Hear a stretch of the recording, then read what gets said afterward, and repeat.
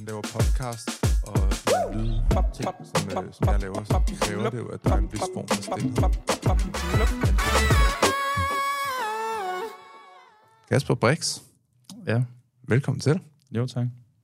Hvad hedder det? Du har jo skrevet en bog her, som ligger foran mig. Der står, hvorfor du har svært ved at vælge. Du kontaktede mig på LinkedIn, hvor vi skrev sammen. Jeg tror rent faktisk, jeg har prøvet at kontakte dig først for sådan lang tid siden. Ja, sådan, hey, skal I bruge noget video? Ja.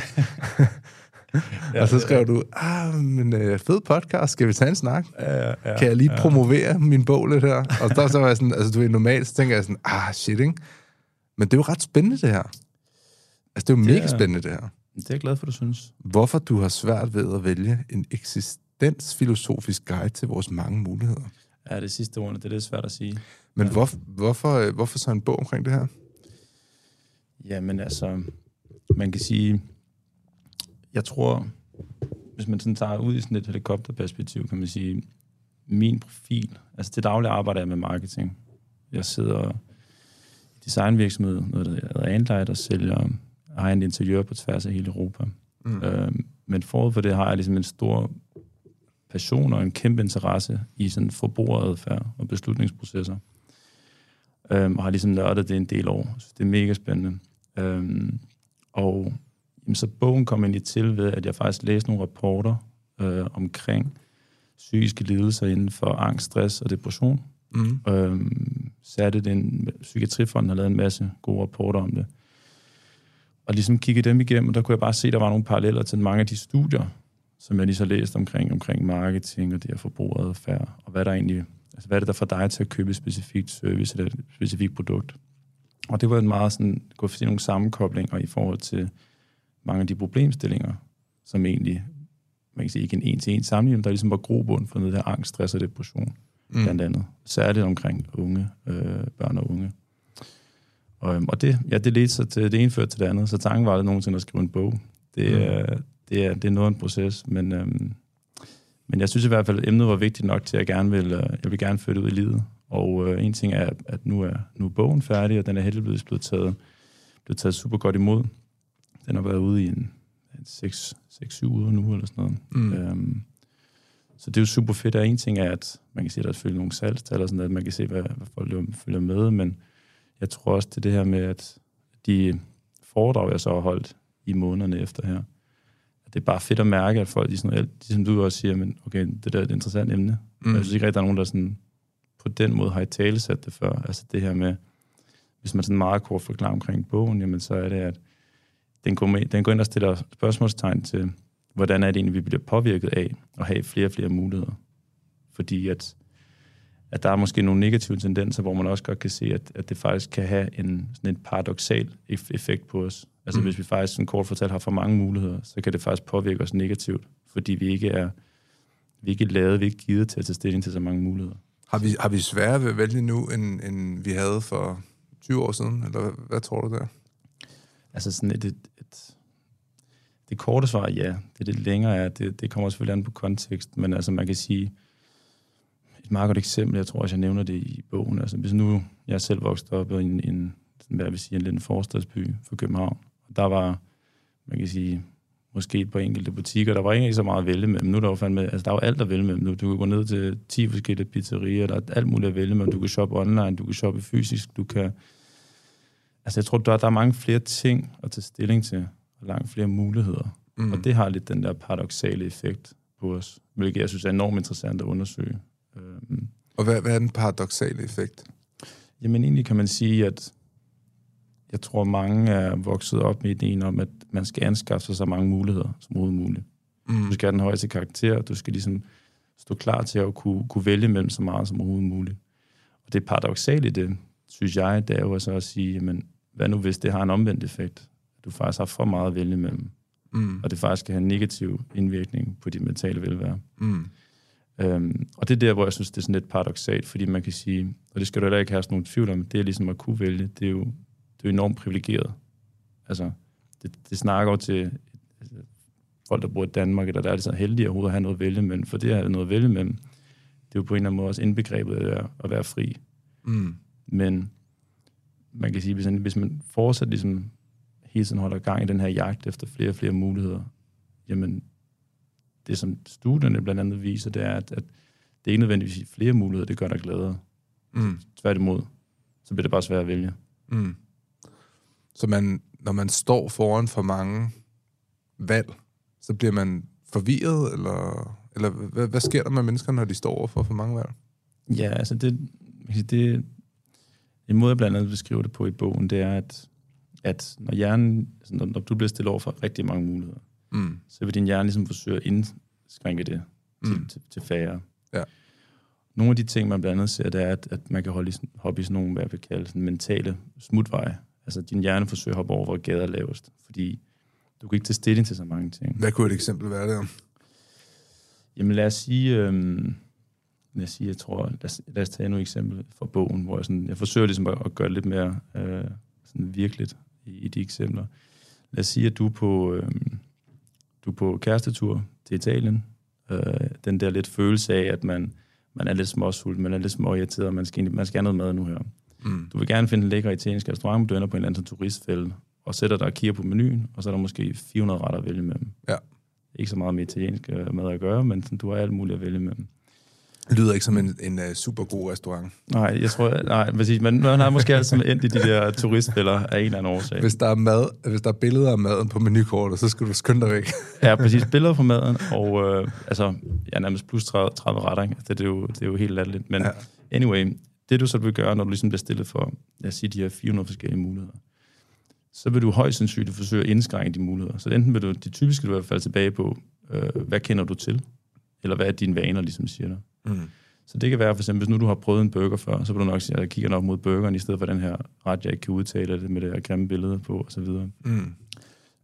Så det er sådan lidt mere sådan et konkret eksempel. Så det er, at du ender med at købe en sandwich til dig selv, eller en burger til kæresten, fordi du kan ikke tage stilling til det. Der er for mange ting.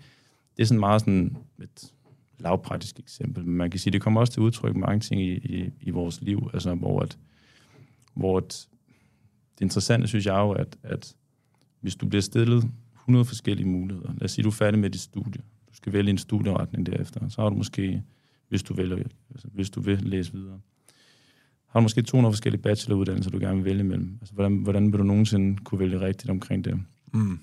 Og der vil din hjerne automatisk sige, jamen, en ting er, at du skal vælge en ting, men samtidig med, at du vælger en, så fravælger du også 199 andre. Og det er der, hvor sådan, at den går ind, og vores hjerne trigger os lidt til at sige, okay, så holder vi faktisk fokus på de 199 andre, og siger, så vi faktisk tabt dem, i stedet for at vi har vundet den ene. Og der er nogle afledte effekter af det, hvor man så kan sige, det kan være sådan en grobund for meget omkring det her sådan sammenligningskultur blandt andet. Altså, at hvis du har så mange ting at vælge imellem, så er det meget naturligt, at du kigger mod andre. Hvad er det andre gør? Hvad er det, der gør, at det til synligheden virker? Altså, hvorfor virker de glade? Og det er jo sådan noget her, hvor sociale medier helt klart også ligesom starter mange af de ting. Så når man har for mange valg, så kigger man mod andre, og så ender man med at tage et valg, som ikke passer til en selv, fordi at man vælger det andre vælger, eller hvad? Præcis. Det kan det være. Altså enten det kan det være, at du falder tilbage på vaner, noget du selv kender til. Du kigger mod andre for at se, hvad gør de? Eller så kan det være, at du forsøger ligesom at indskrænke det på anden vis. Men hele det her omkring med at kigge mod andre, er særligt noget, som jeg også oplever. De unge, som for eksempel er med til de foredrag, jeg har holdt. Det er noget, de kan ikke genkende til. Og det er jo også et emne, som får rigtig meget omtale nu her, altså det her med omkring sociale medier. At det fylder mere og mere. Og vi forstår det som godt farne ved det, men jeg tror, at det er færrest, der sådan, I stiller sådan et spørgsmålstegn til, hvordan det påvirker os i forhold til de valg, vi træffer. Så der er sådan en lang række fælder, man egentlig hopper i. I bund og grund er det, at fordi at vi jo, altså jeg tror lidt, man glemmer nogle gange, vi er jo mennesker, vi er jo dyr. Og vi vil gerne have det sikkert, vi vil gerne have det godt. Og vi vil først og fremmest også, vi vil gerne passe ind sammen med andre. Ja. Altså det at tilhøre en stamme, er jo sådan indgroet i os. Så derfor vil det naturligt også, at vi kigger mod andre og siger, hvis de gør noget, så lad mig gøre det samme, for så er jeg i hvert fald sikker på, at jeg bliver en del af flokken. Så stammevalget er vigtigere for os end det individuelle valg, eller hvis urhjernen ligesom slår over? Ja, præcis. Hvis man ikke er opmærksom på det, så glemmer man jo også lidt at spørge sig selv, hvad man måske selv har lyst til. Der er jo lavet nogle meget interessante studier. Det lyder ret deprimerende, at man ikke gør ting for sig selv. Ja, altså deprimerende eller interessant, men det kræver, at man først og fremmest er opmærksom på det. Ja. Og man ligesom får dannet de perspektiver på sig, men det er i høj grad, at hvis ligesom, som du selv siger, urhjernen får lov til at tage over, og vi ligesom kan falde i den fælde, eller andre bestemme vores valg. Der er faktisk lavet nogle studier, som blandt andet viser, at vi vil hellere, vi vil hellere lyve, selvom vi godt ved, at vi lyver, bare for at tilpasse vores svar til det andet. Ja, altså hvor, jeg kan ikke huske for gamle studier, men det er ligesom, hvor man vil sige, du var testperson, og jeg giver dig... Jeg kender det rent faktisk godt. Altså ærligt talt, nu når du siger det, jeg kender det godt. Det der med, at man godt ved, at det, man lige siger nu, er, at man pynter lidt på det. Ja. Men, og det er jo sådan lidt tabu at indrømme, at man lyver, men jeg tror, at de fleste kan godt gense, at man pynter på tingene for at... jeg føler, at denne person står over for mig nu, forventer et eller andet af mig. Så nu drejer jeg lige det her lidt, jeg har sagt, så det passer bedre til det, de forventer. Men det er jo sådan en løgn. Ja, jeg kan godt følge dig. Altså, man er i hvert fald sådan en hvid løgn måske nogle gange, hvor man ligesom forsøger, som du selv siger, gradbøjet over til, hvad tror man, at den person vil synes godt om. Ja. Altså sådan... fordi en løgn er jo ikke, at man vandt 100 kroner i lotto, så siger jeg vandt 1 million. Altså en løgn kan også være, at jeg vandt 100 kroner, men jeg vandt 100, eller jeg vandt rent faktisk 120, men man kun vandt 100. Ikke? Altså sådan, en løgn er jo stadig en løgn, lige meget hvor stor den er, ikke? Ja, man gør det i hvert fald, det er så også en personlig ting, man gør det i hvert fald svært for sig selv ved hele tiden at gå og lave sådan nogle små løgne på kryds og tværs. Men lige præcis sådan kunne det være, og det er jo meget interessant, at studie sig selv, hvor jeg tror, det var noget med, at man stillede der en testperson og siger, okay, du har, hvor lange er de her stykker træ? Og så kan man se, at åbenlyst af personen siger, men det her det er det korteste, fordi det, du fortæller mig, er det korteste, det alle andre har sagt, er det korteste, men man må tydeligt se, det er det ikke. Så der er mange af sådan nogle ting, der går igen. Altså nu nævner du også... Altså den testperson har set, at de andre har sagt, at altså, det var det korteste. Alle lyver bare omkring personer, ligesom siger, at vi siger, at de er lige lange, hvor man bare sådan, det er de ikke. Altså, men, så lyve for at passe ind? Ja, fuldstændig. Ja. Okay. Altså man kan sige, emnet her, det og hvordan man vælger, det er jo meget bredt. Det ved jeg også godt. Og man kan sige, det er jo ikke, fordi bogen i sig selv præsenterer 10 trin, der gør dig glad. Altså, det tror jeg ikke på. Det tror jeg heller ikke. Altså, der er ikke nogen studier, der understøtter, og den bruger blandt andet også, som du nævnte i starten med titlen, sådan filosofiens verden, til at gøre det lidt mere sanseligt, måske. I stedet for det bare sådan hardcore studier og videnskab. Men i bund og grund, altså, der er jo ikke noget facit for det. Men det, der er interessant i forhold til hvordan man ligesom går til det der, og hvor filosofien også spiller ind, det er det her med, at i bund og grund, så altså, det er den eneste, der kan fortælle dig, om det valg, du træffer, er det rigtigt eller forkert, og det er dig selv. Og det her, hvor sådan, den eksistensfilosofien spiller ind, og der er mange undergrene af den, men alt nu har bare siddet de samlede tanker, for ligesom at kunne gøre dem lidt mere konkrete i bogen. Og den fortæller ind i bund og grund, jamen dit liv, nu skal det ikke være så deprimerende heller, men dit liv har i bund og grund ikke nogen mening, før du selv giver det mening. Så det må du nødt til at tage handling, og du er nødt til at fortælle dig selv, blandt andet omkring vores muligheder, de valg, man træffer, at det valg, du har truffet, det er faktisk altså rigtigt. For ellers kan man blive ved med hele tiden at have leve sådan en FOMO-kultur, at du hele tiden går glip af noget. Det kan være alt fra det arbejde, du sidder i, hele tiden tænker, der er noget, græsset er altid grønnere, den kæreste eller kone, du har, altså mange af de her ting. Og det er egentlig, fordi vi måske lige kigger ind af os, eller sådan, vi hele tiden retter fokus på alle andre end os selv. Er det ikke fordi, at vi mangler mål? Hvad tænker du? Men altså, hvis man hele tiden kigger på naboens græs, græsset grønner derovre, ham der har en federe bil end mig, hende der, hun har større patter. Du ved sådan, alt sådan noget der, ikke? Hele tiden, hun har en meget større røv, og du ved sådan, der er sådan mange ting, der spiller ind hos forskellige mennesker, ikke? Når det bliver målet, så er det jo fordi, vi ikke har et rigtigt mål. Altså, så er det jo ikke fordi, så er det jo fordi, vi mangler, som mennesker vel mangler et eller andet form for mål, et egoistisk mål, som vi kæmper imod. Og vi har mistet øjnene på det mål der, ikke? Jeg kender det selv. Altså, jeg kan have perioder, hvor jeg er sindssygt drevet, og de perioder, hvor jeg er gladest i mit liv, det er, når jeg føler, at jeg har en retning og et mål med mit liv. Og de perioder, hvor jeg bliver mest deprimeret og mest nedtrykt, det er netop, når jeg begynder at tænke på, at andre har flere penge end mig. Eller jeg ikke er tilstrækkelig. Eller at en eller anden form for fysisk genstand, altså du ved, et dyrt ur, eller en dyr bil, eller et eller andet, giver mig mere værdi. Altså sådan, og jeg som menneske er ikke rigtig indrettet sådan. Men jeg kæmper meget med at sådan jeg kan mærke, at det sådan sniger sig ind på mig hele tiden, og sådan begynder at entrere mit liv, og så skal jeg sådan kæmpe det væk. Ludvig, du har ikke brug for det her, du har ikke brug for det her. Hold øjnene på målet, ikke? Tror du ikke folk, som har den her FOMO, altså de mangler mål i deres liv, eller de måske ikke har fundet, det er sådan en ting, vi snakker tit om her i podcast, det er med, at man har ikke fundet sit why. Det lyder, altså det er jo totalt kliché at sige, men man har ikke fundet sin mening med livet, og folk finder ikke deres mening med livet, fordi at mange, de sådan bliver ved med sådan at sidde fast i det samme og gøre de samme ting. Det er det der med, at du finder jo ikke, når du bliver født, så finder du ikke ud af, hvad din livret er, før du prøver en masse forskellige ting. Tænker jeg. Jamen, jeg tror, du er helt ret. Altså sådan, først og fremmest... Altså, men samfundet er skruet sammen til at trække os ned i det der. Jeg tror, nu nævnte du også før det der med, om det er svært at vælge. Eller sådan, ja, det er det, for der er flere ting at vælge, men du bliver sådan kastet lidt mellem alle mulige indtryk fra folk og ting omkring dig. Men altså, jeg kan godt forstå tanken med at sige, hvis man ligesom har et mål. Fordi hvis det mål er koblet op på, nu har så også stået Simon Sinek derovre, men altså går man op i dit why, så har du tænkt efter, altså over, hvad det der gør dig glad. Og så kan du sætte en retning i forhold til det, og så forsøge at man kan sige, tage en række valg, der kan understøtte den vej. Og så kan jeg godt give ret i, så tror jeg helt klart, at det kræver noget selvindsigt, at man ligesom finder ud af, hvad det der gør dig glad. Der er jo også meget omkring eksistentiel filosofi, hvor man ligesom siger, at ret fokus på dig selv. Altså fordi, at det værste, du kan gøre, det er at ret fokus på alle andre. Fordi... Altså det der med at dykke ned, det er sådan en øvelse, jeg godt kan lide, det er hele tiden at sige, men hvorfor vil du det? Så for eksempel, hvis man siger, okay, jeg siger, jeg vil gerne lave den største podcast i hele Danmark. Eller Europa, whatever. Danmark, lad os starte der, ikke?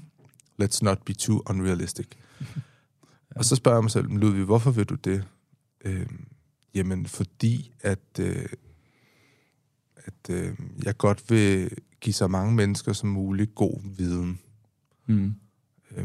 Hvorfor vil du det? Jamen, det vil jeg, fordi at jeg synes, det er fedt at give god værdi videre. Jamen, hvorfor kan du godt lide det? Altså, man hele tiden dykker ned. Jamen, jeg kan godt lide at give god værdi videre, fordi at det gør, at jeg føler, at jeg er noget værd for andre. Jamen, hvorfor har du brug for at føle det? Jamen, det er fordi, at jeg har brug for at føle, at jeg er noget værd, og jeg har også brug for at please folk. Jamen, hvorfor har du brug for at please folk? Jamen, det er fordi, at jeg er min barndom. Du ved, man kan sådan... Altså, det bliver ved. Du kan dykke ned, og så lige pludselig, så kan du begynde at finde sådan en grundkerne til, hvorfor man er, som man er, ikke? Så du ved, så man kan jo sige, jeg synes, sådan en øvelse er ret interessant, ikke? Så hvis man nu er et sted i sit liv, hvor man siger sådan, jeg vil gerne have en Lamborghini. Og hvis man så spørger sig selv, hvorfor vil du det? Så er der nok mange, der vil sige, jamen, det vil nok ende med at finde ud af, men jeg vil gerne have en Lamborghini. Der er selvfølgelig nogen, der interesserer sig sygt meget for biler. Men der er mange, der vil ende med at sige, jamen, det vil jeg, fordi at jeg gerne vil vise, at jeg er noget over for mennesker, ikke? Jeg tror i hvert fald, så længe man kobler det mål, man nu sætter med et why, som du selv siger, en dybere værdi, fordi ellers så, altså, som jeg siger, det med at få en bil eller få en masse penge, hvad vil du så gøre, når du har det? Der er nogle meget interessante studier også omkring folk, som for eksempel har vundet lotto, hvor man kan sige, at det går helt galt for dem, ikke? Det går helt galt, og man kan sige, at det er jo mange ting, jamen, så er man glad. Nu har du vundet en masse penge. Men det studien faktisk har kunne vise, det er, at i gennemsnit, alle dem, der vandt, altså jeg tror, det er over $1 million eller noget af den stil, de fandt tilbage til samme niveau af glæde et år efter. Og det er jo sådan igen sådan rimelig paradoksalt, fordi at på mange måder, så forbinder vi jo penge med frihed. Og det er også selvfølgelig også noget, der er sandhed i til en vis grad. Men der er jo studier, der har været en ting omkring lotto, der med at sige, du kan vinde så mange millioner. Altså, du kan give dig 10 millioner nu. Og så studier ligesom viser, at et år efter vil du nok have nogenlunde samme niveau af glæde. Penge bliver bare et fængsel. Altså, det er sit eget lille fængsel, man bygger op. Fordi jeg har svært med den der med penge lige med frihed. Og jeg er sådan lidt... Altså... Til en vis grad. Hvordan? Jamen, fordi så kan jeg rejse. Sådan, jamen... Altså, hvis du vil, så kunne du nærmest på ingen penge tage bussen til Italien, ikke? Altså, ja, præcis. Altså, og så præcis. tøffe rundt der og couchsurfe, eller sove i skoven med et telt, eller du ved, altså sådan... Jeg kan også komme med et eksempel, når folk siger, at jeg kunne godt tænke mig at tage ud og rejse. Sådan, hvis jeg reelt, altså hvis du sætter dig for det, det kan du godt gøre nu. Du kan godt tage ud og backpacke et helt år, hvis det du gerne vil. Altså, du kræver ikke alverden. Altså. Det kræver måske, hvad vil det koste? 30-40.000 kroner? Du kan også vælge at sove på en sofa, og så kan det gøre det lidt billigere. Men altså, jeg tror, altså, hele det omkring penge er også noget, jeg skriver om i bogen, fordi jeg synes, det er super interessant, fordi at man i høj grad netop forbinder penge med frihed, og det at være glad. Men et andet studie, der for eksempel også er lavet, det er, at man kan sige, at så forsøger man ligesom at måle og sige, jamen, op til, altså, hvor meget skal en person tjene for at være mest glad, kan man sige. Ja. Og der tror jeg spændende, at man må lige bære over med sådan et tal, men jeg tror, der er omkring 550.000 eller 600.000 om året, konverteret til danske kroner. Jeg tror, der er amerikansk studie. Det er ligesom, efter det, så falder niveauet af glæde, du ligesom opnår ved at tjene mere markant. Altså, det stiger ligesom eksponentielt, og så falder det stort set rimelig fladt bagefter. Og det er jo meget omkring det her forbundet, mener man i forhold til de studier. Så har du ligesom fået dækket dine basale behov. Du føler dig sikker, du føler dig tryg. Det samme kan du også gøre for din familie og dine nærmeste osv. Og alt ud over det giver så også det markant mindre, der er mindre glæde forbundet ved det. Men det er jo typisk det, vi sådan reelt set tænker, at det er der er mest glæde, når man kører rundt i Lamborghini, eller man hvad ved jeg, sidder på en strand på Bali eller noget. Men jeg har da bare sådan, min tanke i forhold til sådan noget med, at vi binder glæde op på de her sådan dyre oplevelser, de dyre ting, der koster ret meget.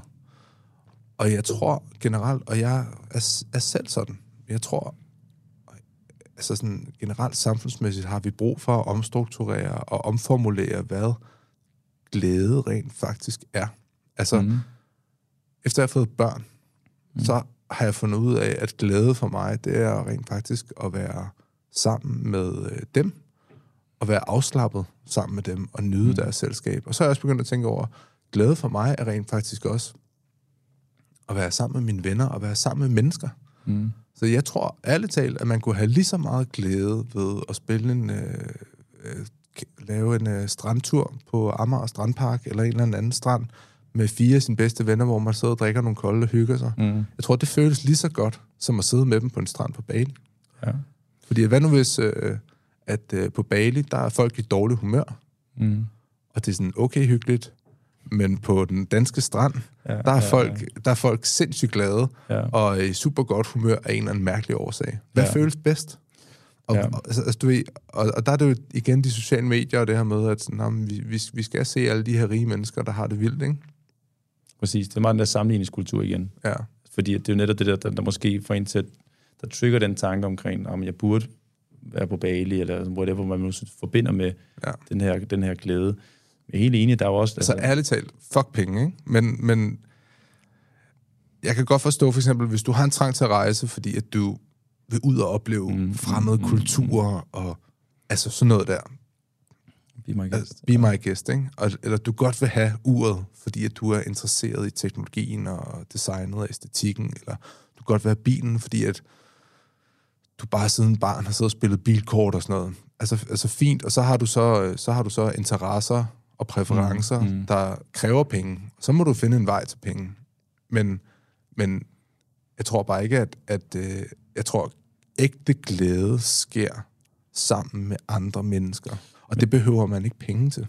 Nej, jeg tror, det er også vigtigt at pointere, der er jo ikke noget galt i at give den gas til. Altså, nej, overhovedet ikke. Det er slet ikke det, der er helt enig. Altså, det er jo, man kan sige, jeg tror, så længe man bare kobler det på et why, eller hvad du ligesom er forbundet med det, hvad jeg synes er fedt. Men altså, der er jo igen... Jeg elskede jo at tjene penge, for eksempel, da jeg drev min virksomhed, og jeg arbejdede 60 timer om ugen. Fordi at for mig var det sådan point på en tavle. Så er det sådan et spil. Det var ikke sådan, fedt, nu har jeg tjent en masse penge, så nu skal jeg bare ud og købe det her, det her. Overhovedet ikke. Jeg levede stadig sygt billigt, og rejste slet ikke. Det var først, da jeg mødte min forlovede, og hun lærte mig at bruge penge nærmest, ikke? Altså, så for mig var det sådan et pointsystem. Jeg tror også mange sådan dygtige iværksættere, så kigger man på sådan en som Elon Musk for eksempel, ikke? Altså, der sådan sover på en sofa på kontoret tit og sådan noget, ikke? Og altså ikke bor sådan... Ja. Eller det går der så... Og det er også en del af historien. Altså, jeg har sådan lidt, hvad jeg har læst mig frem til, så er han sådan lidt sådan en couchsurfer-type. Men altså selvfølgelig, det går godt, at han har en kæmpe mansion et eller andet sted, ikke? Men har nok en eller to, men altså...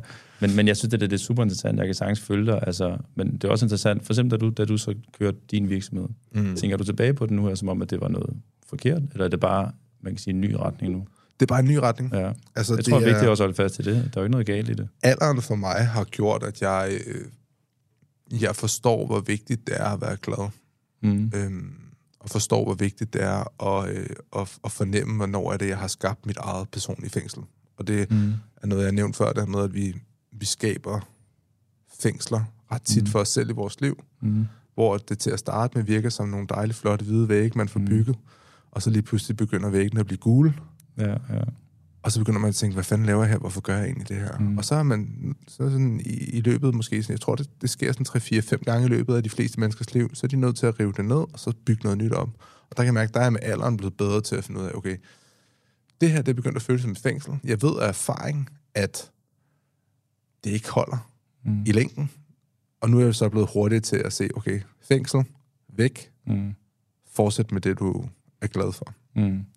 Så er jeg så mega glad for, og specielt perspektivet i, at man har fået børn. Det er også derfor, jeg siger, få nogle børn, fordi det giver super godt perspektiv på livet. Selvom det er fucking hårdt, så bliver man rent faktisk sådan okay lykkelig af det. Okay lykkelig. Okay, jamen det er også, altså nu har jeg valgt at få 2 børn på 2 år. Der er meget arbejde. Der er meget arbejde. Ja. Men blive bedre til at rive sine fængsler ned, ikke? Altså, det er sådan måske også prioritere sin tid, kunne jeg forestille mig. Altså, der er jo ikke flere timer at gøre godt, men man egentlig har på 24 timer om døgn, ikke? Så... Altså, et lykkeligt liv for mig er en godt kontrolleret kalender, har jeg fundet ud af. Hvis jeg ikke kan finde ud af, den gamle lyd, vi havde sagt, vi tager lige en podcast kl. 8, så kører vi en til kl. 10, og så tager vi kundearbejde kl. 12, og så kl. 2, så sætter jeg mig lige og skriver et blogindlæg, og så henter jeg mine børn. Det er usundt. Det kan jeg ikke holde til hver dag, har jeg fundet ud af, ikke? Så jeg tror også, at få styret sin kalender. Det er, jeg er helt enig, og det tror jeg også med sådan en personlig ting, hvad man finder ro i. Der er også noget, der finder, det er jo utroligt forstyrrende at have en pakkekalender. Men altså tilbage til eksemplet, for eksempel det her med, hvad der er en, der gør glad. Altså der er jo også, det er jo super svært at måle glæde, først og fremmest. Det er jo subjektivt i sidste ende, og det er også derfor sådan noget som filosofien, synes jeg er relevant at tage med i sådan en bog her, for ellers så bliver det sådan lidt for meget tal, og det er svært at sætte, man kan ikke sætte alle i kasser. Men altså tilbage til det, det er jo bevist, at inden for de studier i hvert fald her, at det at være sammen med familien, det at have sociale relationer, være kreativ, det er alt sammen en række af de ting, der er forbundet med størst, sådan, mest glæde. Og mange af de ting egentlig, det er også det, jeg hører fra de foredrag, og når jeg snakker om det, giver meget god mening. Jeg tror, at vi glemmer det.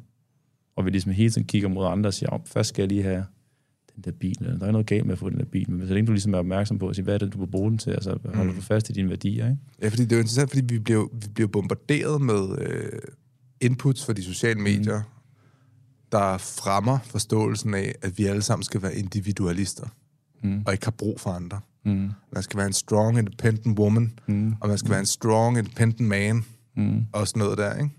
Men hvor er gruppedynamikken? Altså også, fordi det er også interessant, når du til at starte med siger, at gruppedynamikken og flokmentaliteten er så stærk en psykologisk ting, kan trække så meget i os, at den får os til at lyve. At vi så samtidig er i et samfund, hvor at vi får at vide, at vi skal være de her stærke, enkeltstående personer, der bare skal klare verden helt alene, ikke? Ja, jeg kan godt følge dig i den tankegang. Altså, jeg tror meget af det er bundet op omkring, at vi hver især, vi er jo bare alle er mega usikre. Alle vil gerne bare passe ind. Ja. Det interessante er så spørgsmålet, om det kommer til udtryk. Om du gerne vil påtage dig en given persona. Der er jo noget galt i at gøre det, hvis det ligesom kan gavne en. Men det kan også godt være, at du netop søger mod materialistiske goder for at få en eller anden form for status, og du ligesom føler, at du har en retmæssig plads i et givet socialt sådan sammenhæng. Så jeg tror, altså, hvis det med, at man er individualist, altså det tror jeg ikke. Man kan jo sagtens passe ind i et samfund, og sammen i en social gruppe med det. Jeg tror bare ikke, det er sundt måske i det lange løb, at sige, at man skal ignorere alle andre, og man bare skal køre sit eget løb, for det tror jeg ikke på. Altså, du skal jo ligesom, dit liv giver jo kun mening, fordi du eksisterer sammen med andre. Meget omkring sådan... Det er derfor, folk dropper ud af alene i vildmarken, fordi det er sådan en typisk ting, ikke? Ja, og så hele din selvforståelse er jo bundet op i, hvordan du bliver opfanget af andre. Altså, når man tænker over det, ikke? Og det tror jeg er sådan meget normalt, at det ville jeg også ønske, det var måske nogle af de her emner, også man kunne få lidt mere i tale på, for eksempel i folkeskolen eller noget af det her. Altså, fordi det er da meget normalt at være overvældet, det er meget normalt at være usikker. Jeg kan ikke forstå, hvorfor det er et problem at snakke om. Altså sådan, som om alle skal gå og pakke sig ind og sige, at alle skal være succesfulde og det ene og det andet. Hvorfor? Jeg tror ikke, vi snakker nok sammen. Specielt ikke i Danmark. Jeg tror ikke, vi er gode nok til at tale med hinanden generelt. Altså sådan... Som de dybere ting, eller bare sådan... Jamen, bare sådan et hej i bussen, og sådan et snak med kioskmand og sådan noget. Altså, sådan, det kommer ikke så meget i Danmark. Nej, jeg plejer altid sådan at sige sådan, at jeg skal også selv være bedre til det, men prøv at udfordre folk, der sådan lytter med, til at sige sådan, okay, prøv lige i dag, når du har lyttet til den her podcast, eller måske lige pause den her podcast, mens du lytter, og så sig til dig selv, den næste person, du møder, skal du sige noget sødt til. Så når du går ind i kiosken, og køber en Marsbar, eller en sodavand, eller et andet, så siger du, hey, have en fantastisk dag, og tak for super god betjening. Det er de små ting. Og så prøv at mærke, hvordan det føles i maven bagefter. Eller om det er den hjemløse, der står og sælger hus forbi. Sig noget sødt til ham. Prøv at gøre det med en person. Den næste person, du møder, prøv at gøre det med den person. Fordi at det er... altså sådan, man skal passe på, altså det er ikke fordi, jeg sådan sidder og pusser glorien her, men det er en mega svedig fornemmelse, når man sådan har det overskud, og sådan kan give det videre til folk. Og det, man får igen, synes jeg er ret meget værd. Altså, det føles sgu bedre end rigtig mange andre ting. At man sådan får et smil, og sådan føler, at man har gjort nogen glade og sådan noget, ikke? Ja. Jeg synes også, det er det, man sådan lidt hører fra folk, når de ligesom har, ikke for at holde fast i det her med penge og sådan igen, men når de ligesom har fået det, så på et eller andet tidspunkt i deres livsrejse, eller andet, så begynder de at give tilbage. Fordi det er i bund og grund ligesom, at en ting er selvfølgelig, at det giver noget for den anden person, men det er i høj grad også en egoistisk ting at gøre. Fordi at jeg får det bedre med mig selv. Jeg forstår mig ret, man løfter sig ligesom over til en anden person. Man viser overskud, og man ligesom fortæller sig selv, jamen, jeg vil til at op på det niveau, for at ligesom kunne give kompliment til dig. Så jeg er helt enig, jeg tror også, at de der små ting har sådan en akkumulerende effekt. Altså, at man at det ligesom kan benefitte noget større, ikke? Men altså, det er rigtigt, som du selv siger, så glemmer man det selv, når man går ned i kiosken. Og, ja, det er så let at sidde og snakke om en podcast, ikke? Alt er det, at sidde og snakke om. Men, så står jeg med 2 timer i en kiosk, eller på posthuset, eller et eller andet, og fået en eller anden lortemail fra en kunde, ikke? Så er det glemt, ikke? så er man bare sur på verden igen, ikke? Jamen, det er det. Altså, og jeg tror også, altså jeg synes jo, det er jo sådan hele det her projekt, nu kalder det også projekt, for en ting er selvfølgelig bogen, men nu er jeg jo sådan i gang med at sådan opsætte, sætte øget fokus på det emne, om det så er foredrag. Det er sådan lidt tidsbegrænset i forhold til mit andet arbejde, men også sådan få spredt hele det her emne ud omkring. Og meget af det er jo også det der med, altså, jeg tænker bare, husk på, at altså, det, at man kan stå og brokke sig ned på posthuset, og når man skal købe når man skal en pakke, eller det, altså... Kæft, hun er langsom ind, man kan ikke lige... kom præcis. Nogle gange så mangler man lidt perspektiv på en, jeg tænker, hvor privilegeret det egentlig er. Ja. Altså, eller hvad for en dag hun har haft. Ja, det ene ting er selvfølgelig, at man kun tænker på sig selv, men også bare det der med, altså det, at man... Altså, ja, jeg tænker bare, mange af de issues, som egentlig... Altså, de ting, vi gør til vores problemer, er jo sindssygt privilegeret. Og det er ikke det, fordi man skal sådan undervurdere betydningen af dem så, men man skal måske bare nogle gange lige sådan zoome ud på at sige, hvad er det... Ja, man skal på, det ikke bliver sådan noget... de sultne børn i Afrika, ikke? Altså sådan, man behøver ikke at være sådan, banke sig selv i hovedet med den hele tiden, men det er jo rigtigt nok. Nej. Altså, der er forskellige forskning, der ligesom viser, hvis man har den her klassiske sådan Maslows behovspyramide. Der er mange, der ligesom... Hvad er det, den er? Det er bare det. Ja, i bund og grund, så er det her med, at det, altså, man kan sige, de vigtigste, ligesom at du får stillet dine basale behov, så, altså mad, drikke og så videre, så kan du langsomt ligesom begynde at realisere dig selv gennem dine handlinger, altså selvrealisering. Men det kræver ligesom, at du først og fremmest, altså, du er nok lidt ligeglad med, hvad hun siger nede på posthuset, hvis du er pisse sulten og ikke har fået noget vand. Så du skal stille de her forskellige behov. Men det, man så snakker omkring nu her, det er i forhold til altså sådan fremtiden.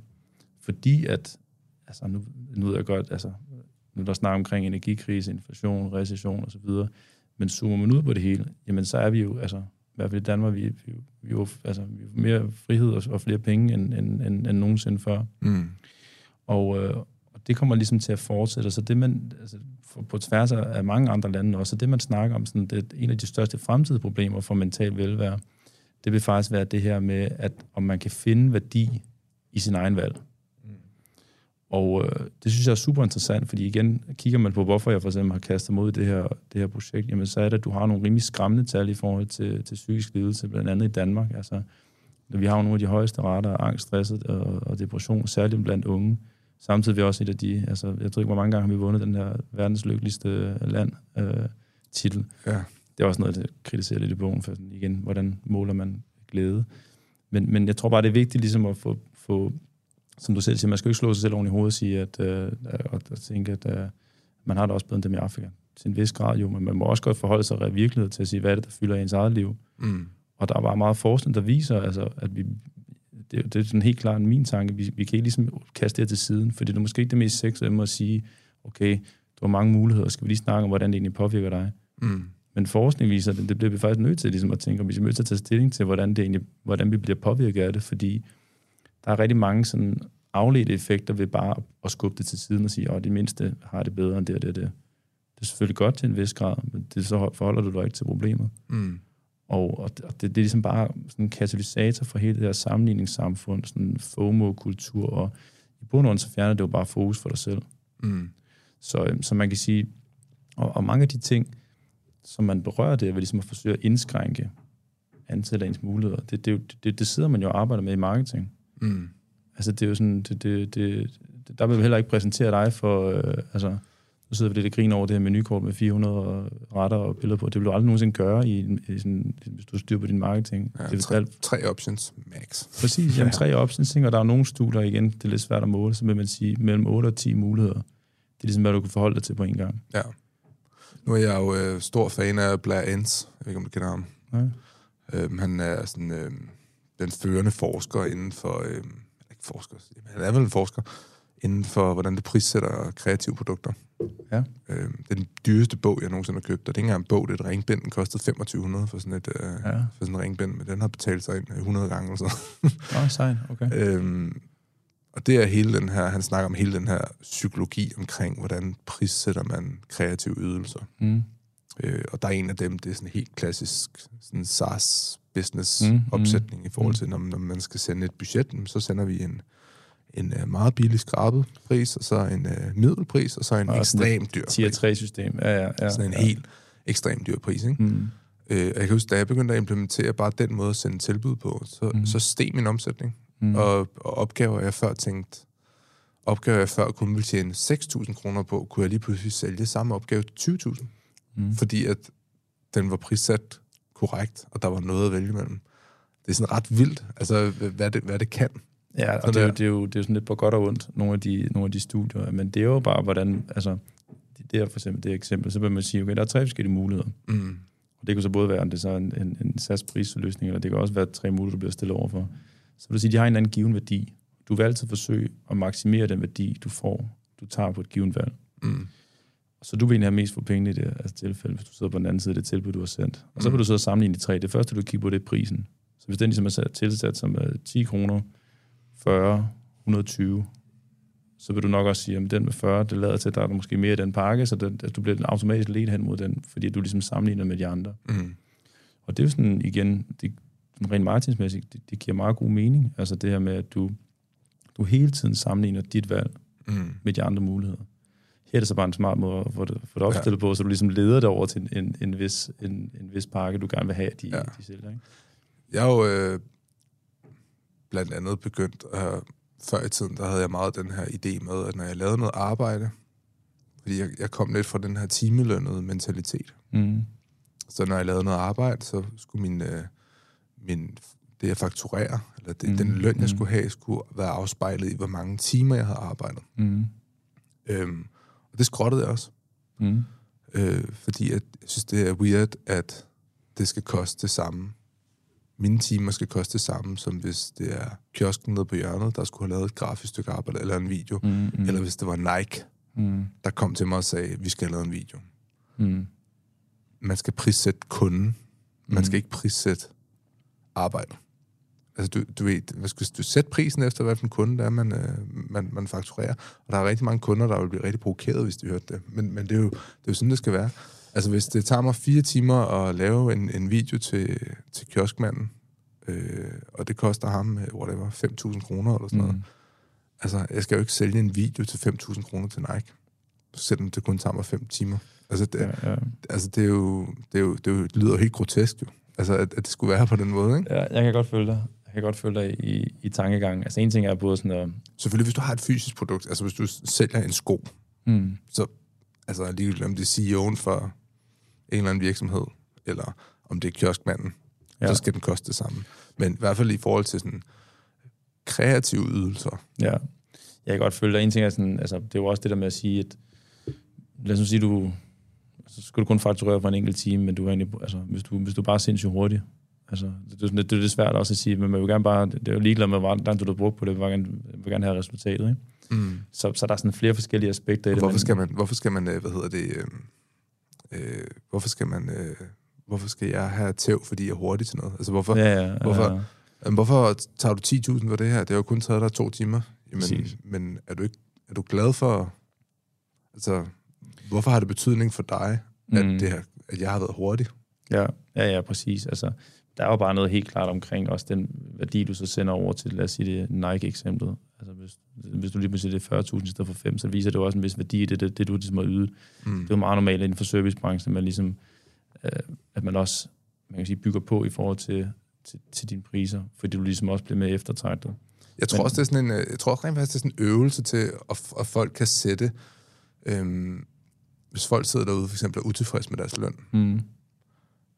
så skal man måske prøve at regne ud, hvad er det rent faktisk, jeg er værd for den virksomhed, som jeg arbejder for. Så hvis jeg skal, det er også det, den bog har lært mig der, så hvis der kommer en kunde til mig, og siger, vi vil gerne have lavet noget video, så spørger jeg dem, fedt, hvad skal den her video bruges til? Jamen, den skal bruges til den her kampagne, hvor vi skal sælge det her produkt til 2.000 kroner. Til 1.000 kroner. Og så siger jeg til dem, jamen, okay, fedt, hvor mange produkter regner jeg med at sælge på baggrund af den her kampagne, hvor jeg hjælper med at lave den her video her. Vi regner med, at med hjælp fra dig og med videoen, så skal vi, og i kampagnen skal vi sælge 1 million enheder. Eksempel med meget stort tal. Ja. Det er jo så 1000 gange million, det er så 1 milliard. Så vil jeg sige til dem, okay, så jeg skal lave en video, der hjælper jer med at sælge 1 milliard enheder. Jeg regner selvfølgelig ikke med det mig alene, eller videoen alene, der kommer til at gøre, at I sælger 1 milliard enheder. Eller sælge for 1 milliard kroner. Men nu ved jeg i hvert fald, at den her video, jeg laver for jer, den skal ikke koste 10.000. Du kender værdien af den nu. Nu kender jeg værdien af den. Så nu vil jeg sige til dem, jamen altså, jeg vil synes, at 15% af den her video værd, at det I omsætter for. Fordi den vil nok hjælpe med at sælge 40% af min vurdering, og så tager jeg så, lad os sige 10%. Det vil sige, at jeg skal have 100 millioner kroner for at lave den her video. Eller den her ydelse. Det er et ekstremt eksempel. Jeg er med på tanken. Altså. Det er et ekstremt eksempel, ikke? Men er det altså... Og jeg tror, mange kunne lave den øvelse rent faktisk med deres egen arbejdsgiver, hvis de er utilfredse med deres løn, så kan man sige sådan, okay, men jeg får 50.000 om måneden for at arbejde for den her virksomhed, men jeg kan se, at jeg omsætter for 600.000. Synes jeg, det er fair, eller kan jeg bruge det argument og sige sådan, prøv her, jeg ligger altså og omsætter for 600.000 for jer om måneden, jeg får kun 50, jeg kunne godt tænke mig en 20% lønstigning, eller en 10% lønstigning, eller jeg kunne godt tænke mig, at vi sætter nogle mål, for eksempel, og siger, hvis det her fortsætter, så stiger jeg 5% hvert år, eller et eller andet. Altså sådan, vide, hvad man er værd. Det kan også være, desværre, man finder ud af, okay, jeg får 50.000 om måneden, jeg omsætter kun for 50. Præcis, det går begge veje. Jeg tror altså, uanset hvad... Så er jeg heldig, ikke? Så siger jeg ikke noget. det er rigtigt. Altså, jeg tror, uanset hvad, det er godt at tænke over, indtil nu siger værdien af, hvad man laver, men også bare tænke over det i en større kontekst. Det vil sige, altså, forstår du reelt set, hvordan det arbejde, du laver, det hænger sammen med hele virksomheden?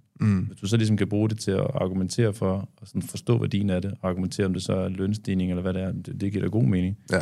Det er da fedt, at man sådan proaktivt forstår det, og dykker ned i det. Det synes jeg ser kun som en sund ting. Og man kan sige, i forhold til sådan, hele det her med, hvordan man prissætter ting, altså det er jo, man kan jo se det på på forskellige, en ting er service, du kan også se det på produkter. En af de mest sådan, altså, de ting, man i hvert fald nemt lige kan se på, det er sådan noget som tøj. Altså, du kan jo have en t-shirt, der koster, altså, du kan enten købe det for 40 kroner et eller andet sted, og du kan købe den for 700. Så er måske et lille logo, der gør forskellen. Men rent marketingmæssigt er det jo super interessant, fordi du gider ikke købe t-shirten, hvis den koster, altså du vil gerne have den til 700 kroner, fordi du forbinder en værdi med den pris. Så når man sådan, altså... Er det flokmentaliteten der, tror du? Når folk køber dyre ting, så føler man er en del af flokken. Eller en del af den flok, man gerne vil være en del af. Jeg tror i hvert fald, det er en del af den rolle, du gerne vil påtage i den rolle. Og det er jo altså, alt, hvor du kan vise, at du bruger penge. Men altså, det viser dig, det giver dig en vis form for status. Det ved ikke, om du selv, når du selv tænker, eller det er sådan... Men altså sådan unge mennesker, der kører Supreme, eller nu har der lige været en sag med, der har lige været sådan en sag med, for eksempel Logan Paul har lavet den her energidrik, Prime. Ja. Hvor nu kan du købe den i kiosker til sådan noget 175 kroner for en flaske fucking Prime, ikke? Altså helt hjernedødt, ikke? Hvor folk de står i kø ude foran en kiosk, fordi de deler gratis Prime ud. Sådan unge drenge, der er slåskampe, og folk besvimer. Jeg læser godt lige overskriften. Ja. Altså, det der er flokmentalitet, der vil noget det der. De higer jo efter... Det er blevet så stort, det her brand, fordi de har kørt på den her FOMO. Ja, det er rigtigt. Altså, det er jo netop, at man faktisk tilskriver værdi til et givet produkt eller en service, fordi du ligesom taber ind i det her FOMO og siger, men der er kun, ligesom Supreme nævnte du også, altså det med sådan, der er kun det, der er. Altså, der er 100 stykker i den her. Altså, men det kræver selvfølgelig også, inden at du ligesom har opbygget en eller anden form for brand, du skal opbygge en eller anden form for, det skal ligesom være eftertragtet.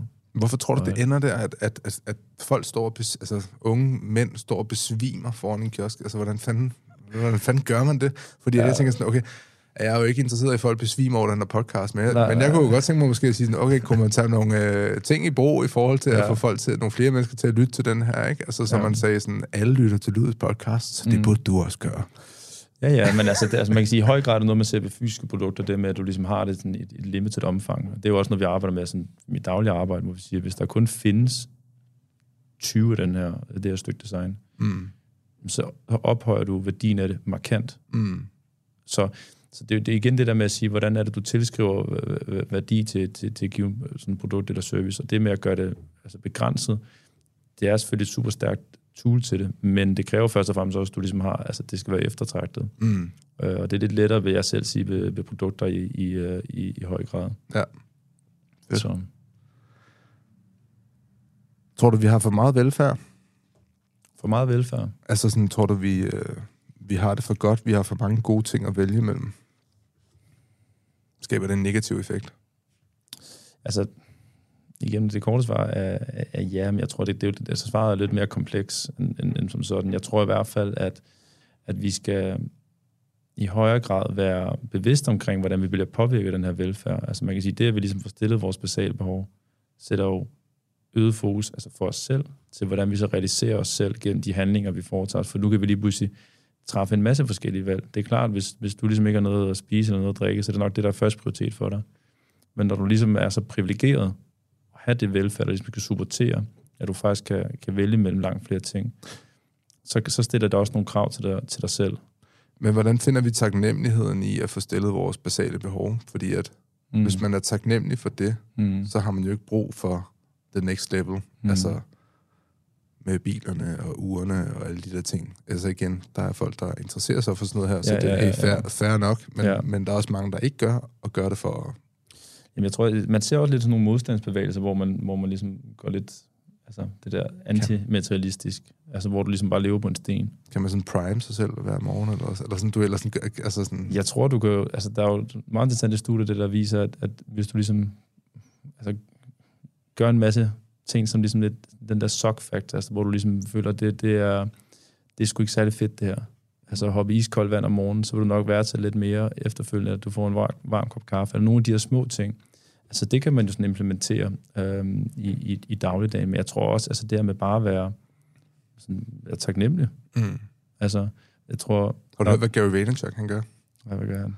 Han, hver morgen han står op, så forestiller han sig, at hans kone og hans mor og hans børn er døde i en trafikulykke. Så starter han dagen. Ja. Fordi at så er han sådan, så vil livet være noget fucking lort, ikke? Ja. Altså, så vil livet virkelig være noget fucking lort. Så er man virkelig taknemmelig. Altså, lidt ekstremt.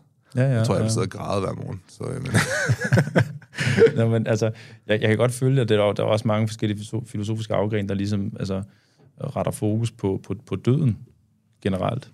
Altså, jeg tror også, mange har et meget, hvad kan man sige, man er meget skræmt af døden. Det er man selvfølgelig også naturligt set, men jeg tror også, mange ligesom skubber det til siden.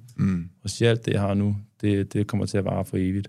Måske meget sundt nogle gange lige at stoppe op og sige, det gør det nok ikke. Altså, du kommer til at dø, jeg kommer til at dø. Det er da ikke nødvendigvis, altså sådan er det bare. Ja.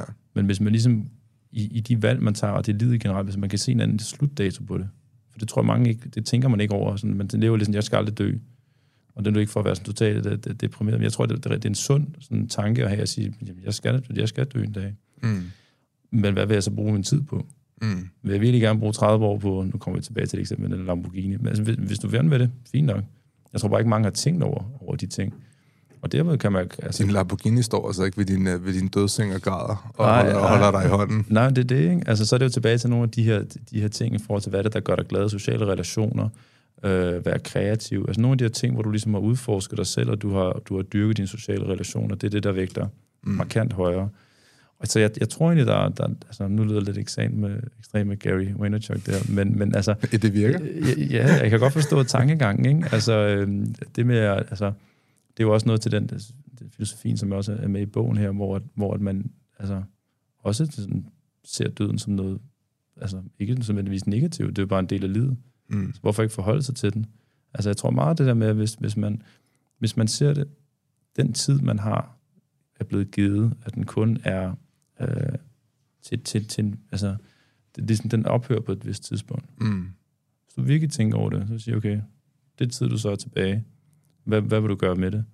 Jeg ser blandt andet sådan nogle forskellige kalendere, der begynder at sådan, trende lidt og købe. Det er faktisk, hvor man sådan, at du får hver uge, fra du bliver født, til du bliver 100 år gammel, hvis du er så heldig, så skal du bare krydse ugen af. Bare sådan se, okay, hvor langt er jeg egentlig i livet nu her? Ja. Bare sådan, så jeg ser mange af de her sådan, sådan modstandsbevægelser på en eller anden måde, hvor man hele tiden forsøger at presse sig selv til at tænke, okay, jeg skal egentlig dø. Altså, der er ligesom, det er kun til låns, det her. Og om det så er Gary Vaynerchuks metode, om det er, at man kører den her kalender til ligesom at se, okay, nu er der altså endnu en uge, der er gået, og man kan ligesom se enden ligesom nærme sig. Jeg tror, det er meget sundt at reflektere over det. Samtidig skal du ikke være sådan, at man render rundt med en evig angst for at sige, nu skal man også dø. Altså, det er jo sådan lidt en balancegang, ikke? Så det er ikke, fordi man nødvendigvis anbefaler, man gør ligesom Gary Vaynerchuk. Det er måske kun lige for nogen, det er lidt mere den ekstreme. Men overordnet set er det i hvert fald en måde at give sig selv et sundt og på sin vis også nødvendigt perspektiv på sine muligheder, og dermed de valg, man ligesom har lyst til at træffe. Og jeg tror med det, Casper Brix, så vil jeg sige tak, fordi at du gad at kigge forbi. Det var mega spændende at snakke med dig. Og tak for bogen. Den vil jeg glæde mig til at, jeg glæder mig til at få lov til at have tid til at læse om et par år, når mine børn er blevet. Ja, det er ikke nemt bare. Ej, men selv tak. Det var fedt at være forbi. Fedt. Vi ses. Nå, det var meget god snak. Ja, det var super.